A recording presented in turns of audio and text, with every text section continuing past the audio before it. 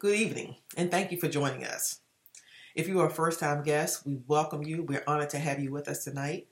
We hope that you will follow us on Facebook and kind of stay tuned as we share these messages. And it's a good way to get to know us. We are a diverse church, and you'll see that reflected in those who are sharing our messages. You'll see that reflected even in the way we comment in our chat there. But welcome. For those of you who will join us all the time, it's great to see you all as usual. And don't forget, any information that you may need about us, or you're curious about us, go to newarkupc.info. There you will find past messages. You'll find an area where you can submit prayer reports and praise reports. We do want to hear the good things that God is doing. We want to share in that with you as well. And there's lots of other information there, but that's your place to go. That's your number one go-to place, newarkupc.info. Well, this evening, I'm going to round out our series that we've been on for the past 2 weeks, The Good, the Bad, and the Ugly. And in this series, we have been looking at the various kings and queens, if you will, or wives of the kings of Israel and Judah, and trying to glean from their lives lessons that we can apply to ours. And so we're going to jump in tonight, and let's ask the Lord to be in our presence. Jesus, we thank you, Lord, for this opportunity to gather together in your name. We worship you this evening, Lord.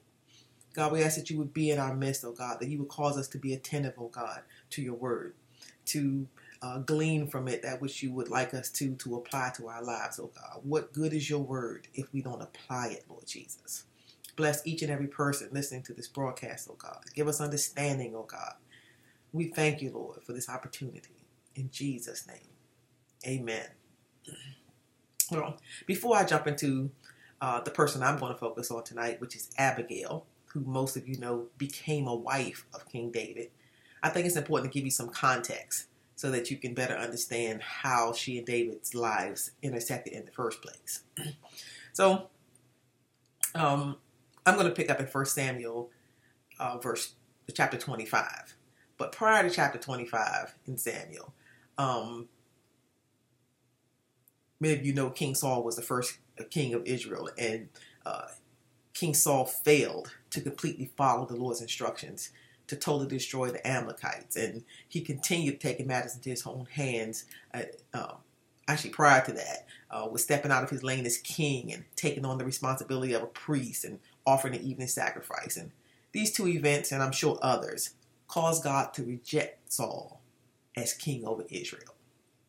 The prophet Samuel is then given instructions by God to go to the house of Jesse, for I have chosen one of his sons to be king. And the prophet Samuel did as God instructed him. The sticky point here is that while this young man David had been anointed by Samuel, he doesn't come into power immediately. Saul is still very much alive and operating as king of Israel. So you can see how dicey that situation can be. So between 1 Samuel 16 and where we'll begin this evening in chapter 25, many twists and turns happen. David kills the giant Goliath, which brings him to King Saul's attention, wins him favor with the king, and elevates him from David the shepherd boy to a high-ranking leader in King Saul's army. David becomes the man. In fact, in 1 Samuel 18, 5 through 9, it says, whatever mission Saul sent him on, David was so successful that Saul gave him a high rank in the army. This pleased all the troops and Saul's officers as well. When the men were returning after David had killed the Philistine, the women came out from all the towns of Israel to meet King Saul, with singing and dancing and joyful songs and with timbrels and lyres. As they danced, they sang, Saul has slain his thousands and David his tens of thousands. Saul was very angry. This refrain displeased him greatly. They have credited David with tens of thousands, he thought, but me with only thousands? What more can he get but the kingdom? And from that time on, Saul kept a close eye on David. Well, let me tell you, That close eye Saul kept on David was not an eye of affection, but a green eye of jealousy. That green eye of jealousy escalated to the point that Saul put a hit out on David. Oh yeah, he wanted that brother dead. David continues to win battle after battle and conduct himself honorably. He knew that Saul wanted him dead, but instead of turning on Saul and taking him out, he took the high road, literally, and fled from Saul. So you've got to go back and read this whole story for yourself. I cannot do it this evening. It is a fantastic story. I mean, it will have you just drawn in.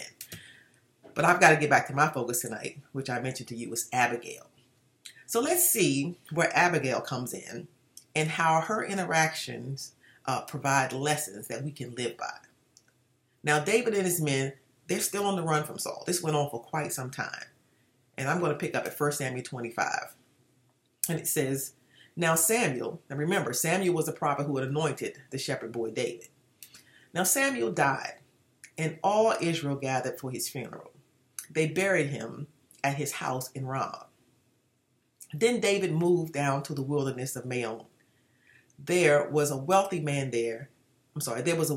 from Maon who owned property near the town of Carmel. He had 3,000 sheep and 1,000 goats, and it was sheep shearing time. This man's name was Nabal, and his wife Abigail was a sensible and beautiful woman.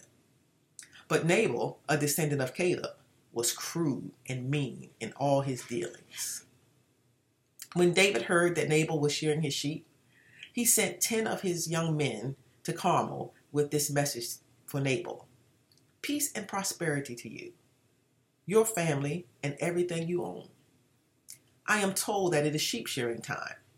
While your shepherds stayed among us near Carmel, we never harmed them, and nothing was ever stolen from them. Ask your own men, and they will tell you this is true. So would you be kind to us, since we have come at a time of celebration? Please share any provisions you might have on hand with us and with your friend David. David's young men gave the message to Nabal in David's name, and they waited for a reply. Who is this fellow? Nabal sneered to the young men. Who does this son of Jesse think he is? There are lots of servants these days who are running away from their masters. Now here, Nabal was throwing shade. He was most likely referring to King Saul. Should I take my bread and my water and my meat that I've slaughtered for my shears and give it to a band of outlaws who come from who knows where? And he's living up to his name, isn't he? So David's young men returned and told him what Nabal had said. Get your swords, was David's reply as he strapped on his own. Oh, this was bad news. They were ready to posse up. Then 400 men started off with David, and 200 remained behind to guard their equipment. 400 men about to land on your house? That's scary. Let's see what happens. Meanwhile, one of Nabal's servants went to Abigail and told her, David sent messengers from the wilderness to greet our master, but he screamed insults at him. These men have been very good to us, and we never suffered any harm from them. Nothing was stolen from us the whole time they were with us. In fact, day and night, they were like a wall of protection to us and the sheep. You need to know this and figure out what to do. For there's going to be trouble for our master and his whole family. He's so ill-tempered that no one can even talk to him. Now, I think it's very interesting that the servant knew where to go in a time of crisis. You need to figure out something, Abigail, the servant says. So I'm picking up at verse 18.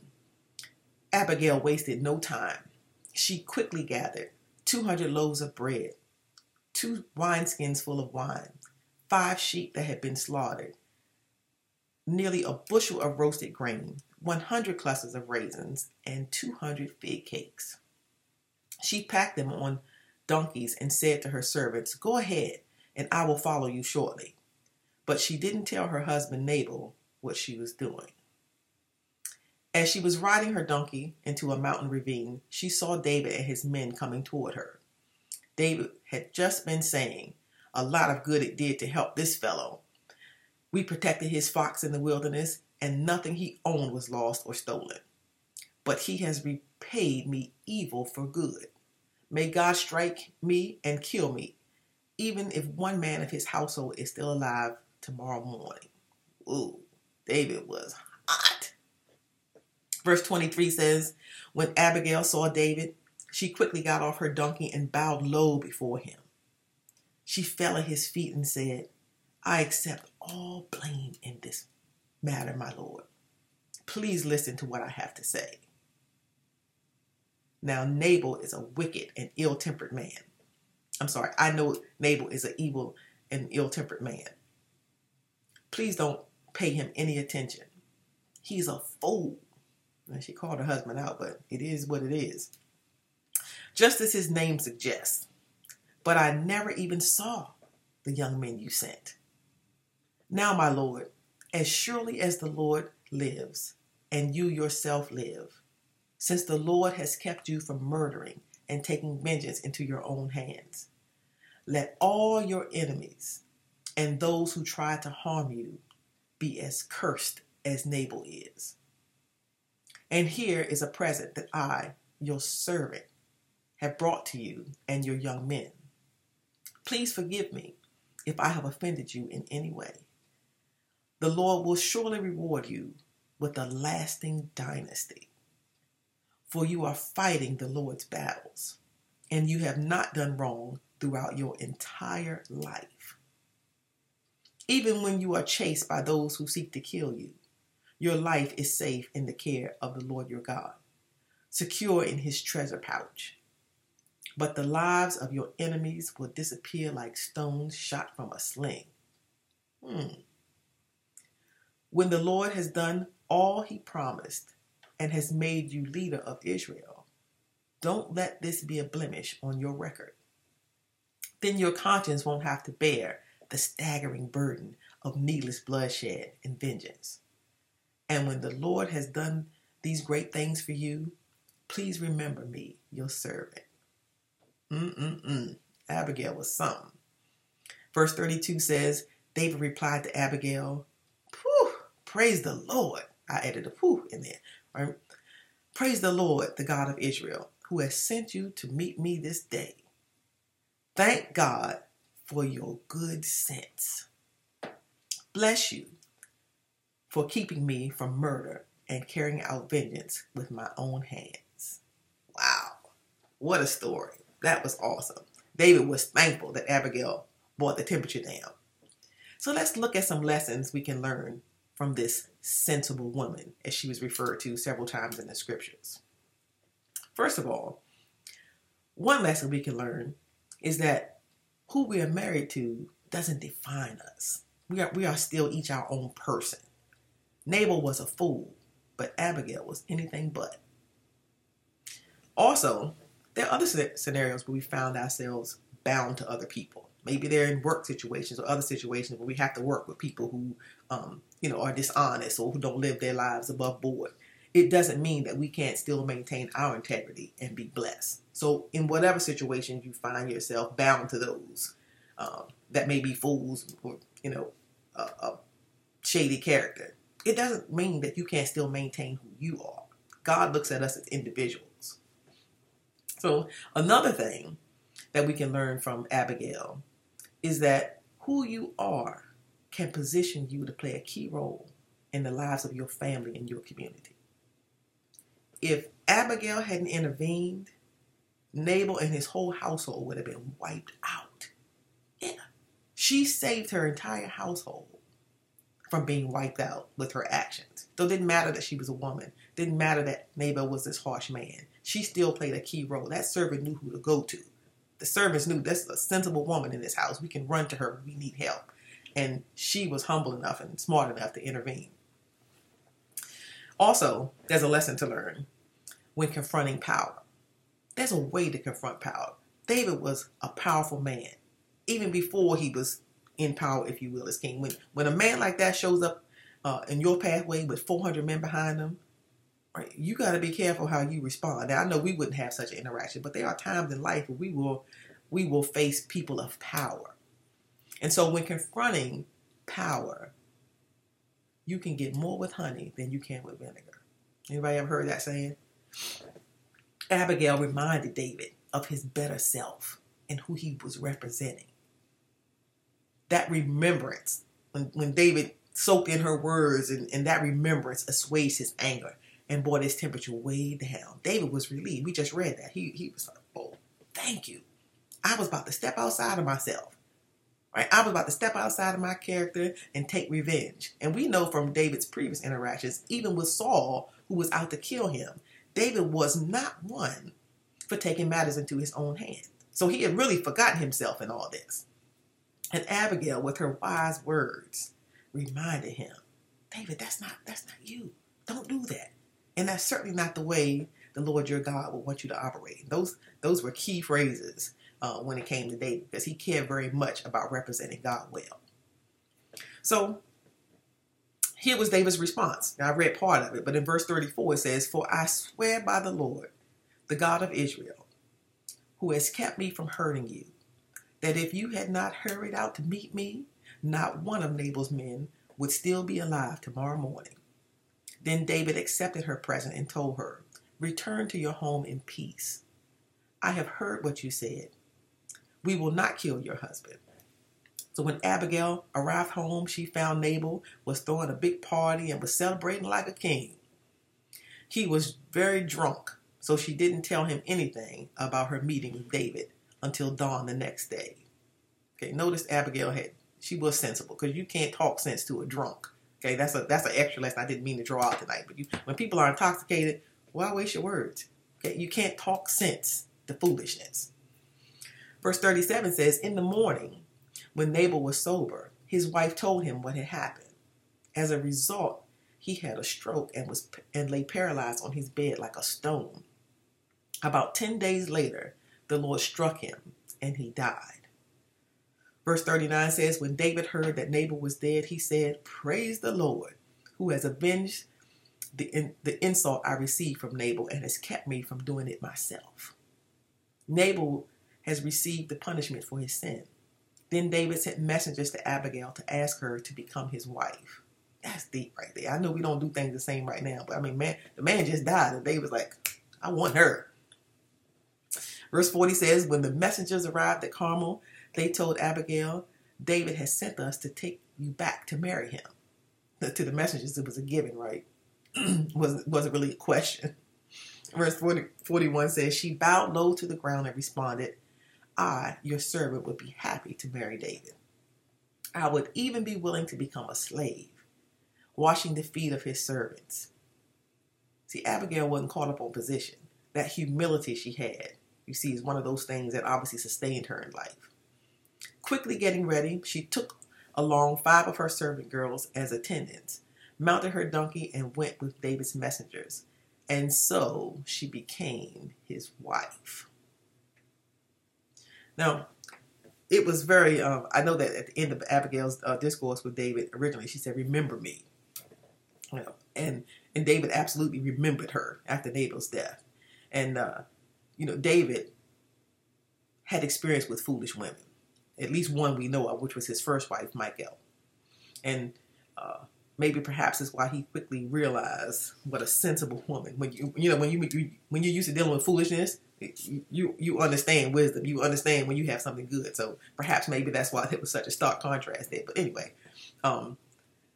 he had experience with a foolish woman, and how a foolish woman could affect his life. As a king, loyalty, wisdom, and diplomacy are treasured attributes. Being surrounded by people who will speak honestly to you and give you wise counsel is valuable. Okay, now we know David was surrounded by all these men. There were 600 with him while he was on the run. That was just describing that story right there. But as a king, when you come into power, you want people around there that can speak truth to you. Okay, I'm talking about why Abigail may have been so appealing to him, more than just her beauty, right? The scripture talks about that as well, that she was a beautiful woman.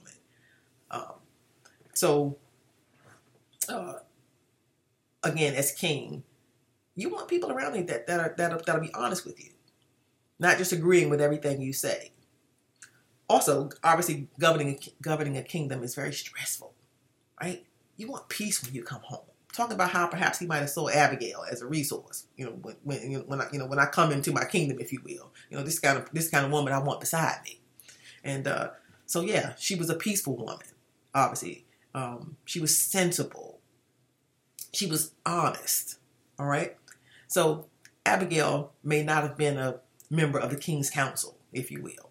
Right. Speaking of people that you're surrounded by in that role, she may not have been a member of the king's council, but as a wife or a queen, as we're referring to her in the story, she most likely became a resource of comfort and counsel to her king. Abigail was intelligent, knowledgeable, and perhaps even prophetic. If you go back and read Abigail's words to David, she knew way too much about some of the details of David's life. So even though Abigail was one of several wives and not a reigning queen in the way that we think of, it's not far-fetched to believe that she was a powerful woman and a great asset to her husband David. As a sensible, wise, quick-thinking, humble, and diplomatic woman, her actions contain many lessons that you and I both can live by. Jesus, we thank you, Lord, for this message that we've learned from this story of Abigail and David tonight, Lord Jesus. And God, help each of us, oh Lord, gain not just the attributes that I pulled out, but I'm sure there are many others, Lord Jesus, lessons that we can live by as people of God. Some of those outlined in this lesson, we're not taking revenge for ourselves, oh God, and how soft words turn away wrath, Lord Jesus. God, help us to apply those lessons to our lives as we interact with others in our lives, Lord Jesus. Not just the power, but to the everyday people that we interact with, Lord. God, be with us this night as we leave this platform, Lord Jesus. And God, help us to take these lessons and internalize them in our own lives. In Jesus' name. Well, I thank all of you for spending a little time with me tonight and sharing that story. I probably every time I speak from 1st and 2nd Samuel, I say these are like my favorite books in the Bible, if that's okay to have them. But go back and read these stories. There are lots of awesome lessons that we can learn from the Old Testament. I know as people who live under grace, as we say, we kind of sometimes put the Old Testament in a different category, but it's good, rich word that we can all live by. But anyway, thank you for joining us. Again, remember to get to know us better, to get various information about small groups, prior messages, our kids Bible night and youth classes. Go to newarkupc.info. You'll find everything you need there. God bless you all and have a wonderful night.